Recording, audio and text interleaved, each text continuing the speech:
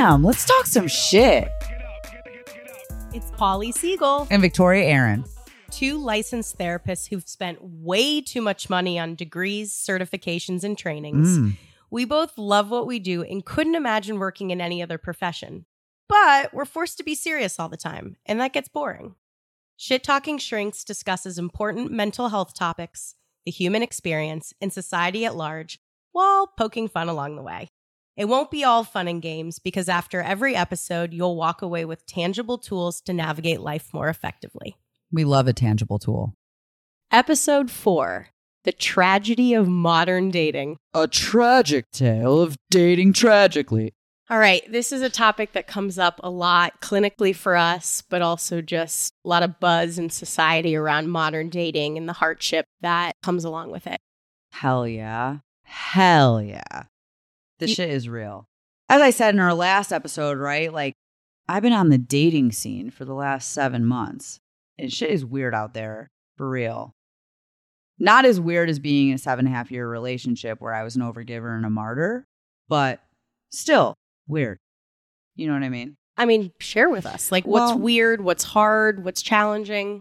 Like being on dating apps and engaging with total strangers, also getting set up with friends of friends and just experiencing like all of that. Like you're just constantly navigating some fuck shit.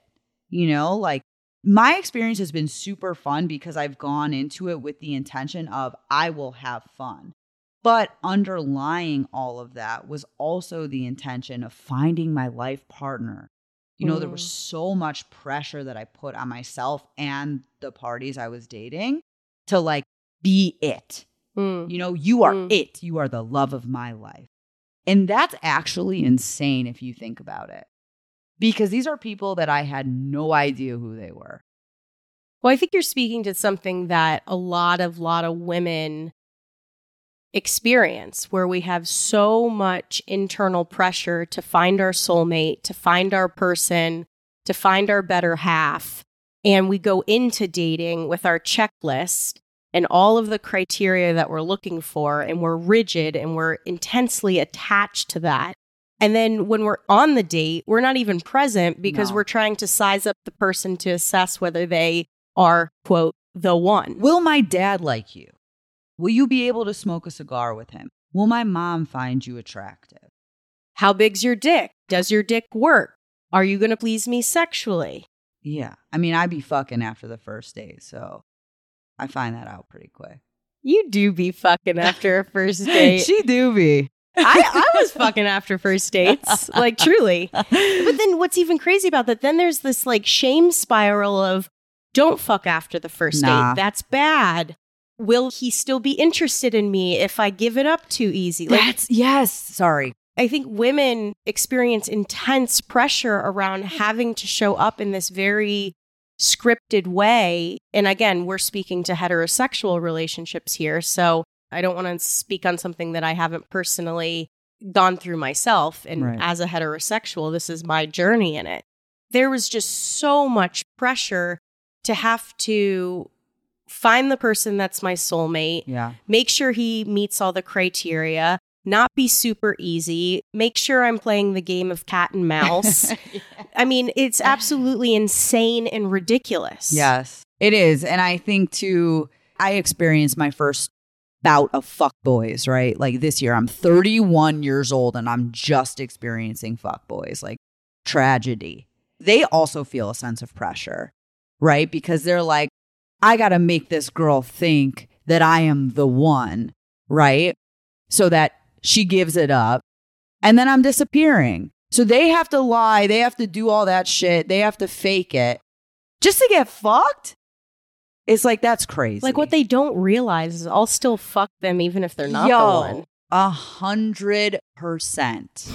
100%. That's like that dude that I dated who was like, I'll take you to my parents' house in Naples. It's like, bro, I don't need that. We could have just had sex and been fine. Like, I'll still suck your dick even though you're a piece of shit. It's not about your value as a person. It's if I find you attractive. But seriously. So yeah, like modern dating is weird. And I think one of our really good colleagues, Marnie Alloway, right? She's a badass bitch, and we'll post her website in the comments so you can look at what she does. She's an education consultant. She's an interior therapist. She's a career coach. She's badass. She explained to me that like on apps, they're over inundated with attractive women. And there's a serious discrepancy in attractive women to attractive men. So all these men are getting flooded with hot bitches, right? And so if they have a good time with me, right? And they're like, oh yeah, I liked her. But then somebody slides into the DMs and they're hotter than I am. Bye. And so they just keep getting these hot ass bitches that they're promising things to, and then they go away. There's a constant influx. You're also speaking to, I think, without awareness, is choice overload. The app has so many options that it leads to choice paralysis. Yes. So these men that have so many attractive women that they can swipe through, they go on a date, and let's say the date goes fairly well. They know that they don't need to make a decision with that person because they could swipe 1,000 more attractive women that might have better qualities, who might have a better family, have bigger tits, have a better job, have more wealth, whatever the criteria is that that person's looking for, is that there's too many options, and the access to those options, it's leading people to not make a choice and not having the gratitude for what's in front of them. So that's, I think, like the antidote to all of this, right? Because like what I've experienced in the last couple months is this understanding of gratitude is essential in this process, in the dating process. And setting the intention of I am here to have a good and delicious time. That's been my mantra. And I'm having the best time right now. Like it's such a good time. I can't believe it. And it's also because I entered into it with I am here for fun. I am here to receive. I am here to enjoy. I'm not here to like find my husband and plan my future. Is that what you're saying is the golden ticket? It's the way that you show up. Instead of going on dates, trying to find your soulmate, go in with the intention of fun, receiving, and just really being present and enjoying the experience. Right. And gratitude. And gratitude for whatever that person brings in that interaction. I have never had a shitty date. I don't know what that's like. I don't know how. I've interacted with shitty people. But the dates have always been great. And I think because I enter into them, whether the intention was because I thought I was going to find my husband or not, it's like, I'm going to be so present. I'm going to be fully authentically myself. And I'm just going to have fun with this person. And what have you noticed by shifting your priorities to fun, gratitude, being present? I've just noticed that I'm enjoying the process so much. That I am not playing those mind games that I had been playing, right? Like I would call you when I was trying to date somebody and trying to figure them out, right? Well, they did this, they're pulling back. And what about this? And what about that? It's like all of that mental energy was just compounding. It was so exhausting to live that way. You know, like I would check in with my gut. Well, he didn't text me this morning, but he texted me in the afternoon and like it's like fucking crazy. It's so draining. And so when I feel that sense, right, today, if I'm seeing somebody, right? So like if I ever feel that, I check in with myself and I'm like, bitch, what? Like you're having such a good time, right? And then I put my momentum towards my work, my friendships, my this, my that. And you know what? There he comes up, popping up on my phone. Hi, cutie. It's like insane.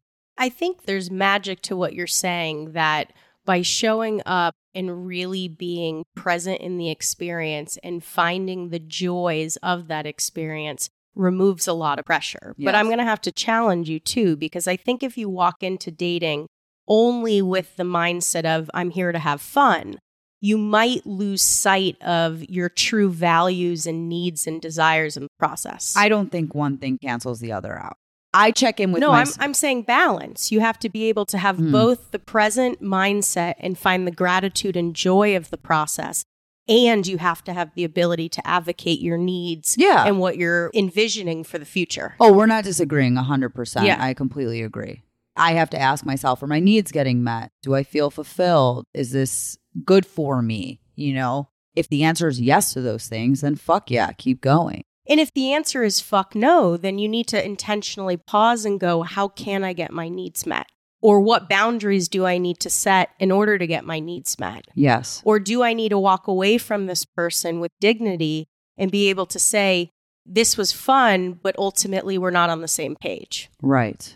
And that's incredibly challenging to do. I know in my journey in dating, so I was dating in Colorado for over a decade. And when I say I've gone out with hundreds of men, I literally mean hundreds of men, where I was going on 3 or 4 dates with new dudes every single week. Wow. And I showed up with this intense pressure trying to assess, are they the one?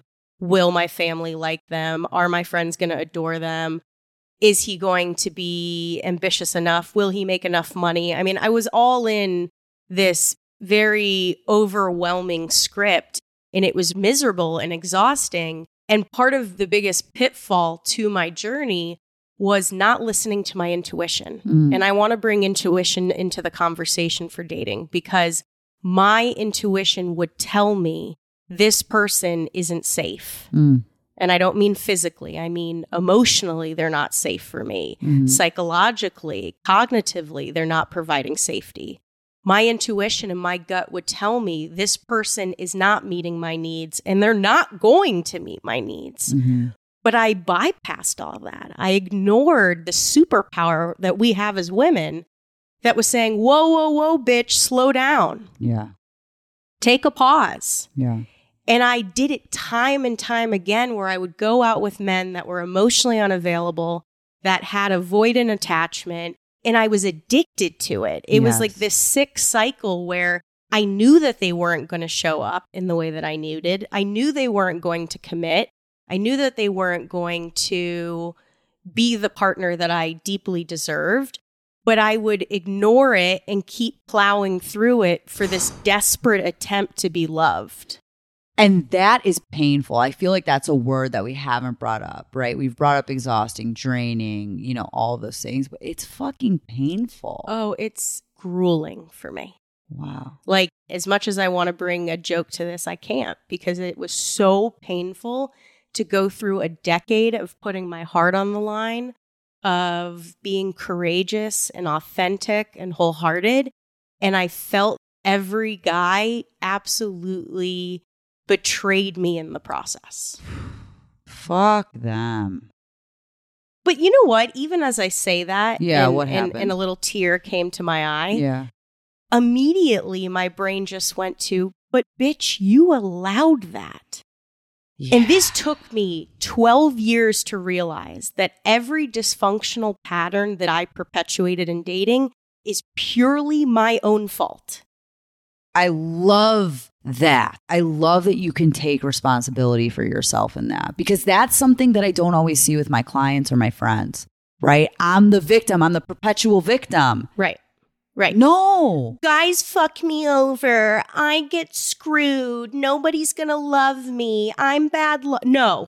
No, bitch. No. You got no boundaries. You don't listen to your intuition. And you don't honor yourself. No, you don't honor yourself. That was a pivotal moment in my dating journey when I said, no more playing victim, Polly.